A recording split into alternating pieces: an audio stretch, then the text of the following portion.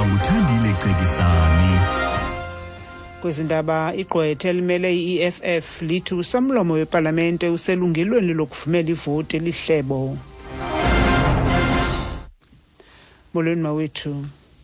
U-Advocate Thembeka Igqwetha omele iqela le-i-EFF uxoxe kwinkundla yomgaqo seko ngelithi usomlomo wepalamente uselungelweni lokuvumela ivoti elihlebo.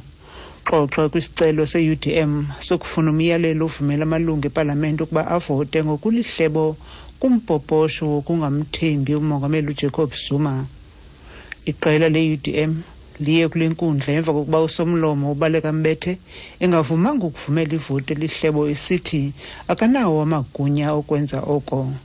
Igqwetha uyacacisa. The Speaker, it is true, has a discretion, but that discretion must also be understood in the context. I think we cited it in our heads of argument, in the first set of our heads of argument, in paragraph 8.1. The Speaker's discretion is a discretion that enables her to enable the National Assembly to allow the members of the National Assembly to perform their functions under the Constitution. So what is critical in paragraph 8.1 of what we say in our heads of argument is that Section 26 of the National Assembly rules, and this is what we cite here, it confers a number of obligations on the Speaker. Kanti Igqwetha le-UDM Advocate Dalimpofu ngaphambili uxelele lenkundla ukuba injongo yevoti elihlebo kukukhusela abavoti.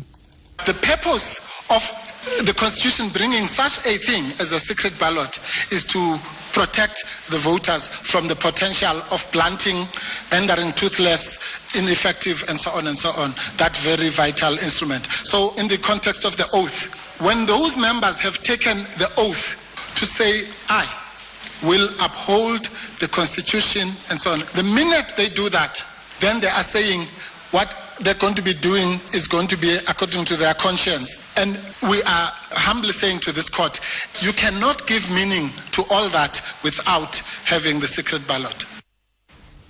Amalungu nabaxhasi be-ANC KwaZulu-Natal badela ingqele namhlanje kumngcelelo ochasene nento abayichaze njengongenelelo lwenkundla kwimicimbi yezopolitiko.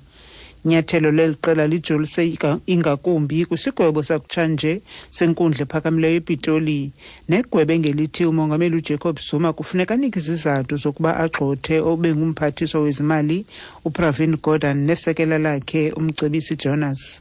Unobhala we-ANC kwiphondo nguSuper Zuma. Ezikhatheni eziningi sesiloku sibona la khona ama-opposition parties ehluleka eParliament kodwa bese befuna ukuthi babuse kanye no-ANC okuyena okhethwe abantu besebenzisa inkantolo ukwenza lokho. Sizothi-ke inkantolo azingangeni odabeni lezepolitiki. Ithina njengama-voters esikhethele uhulumeni akadedele kumongameli akwazi ukuthi enze umsebenzi wakhe ngokuyalelwa ithina njengamavoti ngokwemthetho akwazi ukuthi mefuna ushintsha icabinet ashintshe icabinet kungabikho i-opposition ezothi ingifuna elethe izizathu dingane eshintshe icabinet. Abanini bendawo yokutyela eyaziwa eThekwini kunye nosomashishinikazi wasemhlanga bavele kwinkundla kamantye ePinetown. Oku kusemva kokuba kusithiwa bahlawula umsebenzi wedyunivesithi yaKwaZulu-Natal ukuze agcinele abafundi abathile indawo yokufunda kwisikolo sobugqirha. Esi sithathu sijongene nezityholo zobuqhetseba obuxabisa R110,000 emva kwentshukumo esekhusini yeHawks kwikota yokuqala yalo nyaka. Le nkundla ive ukuba kulindeleke ukuba kuvalelwe nabanye.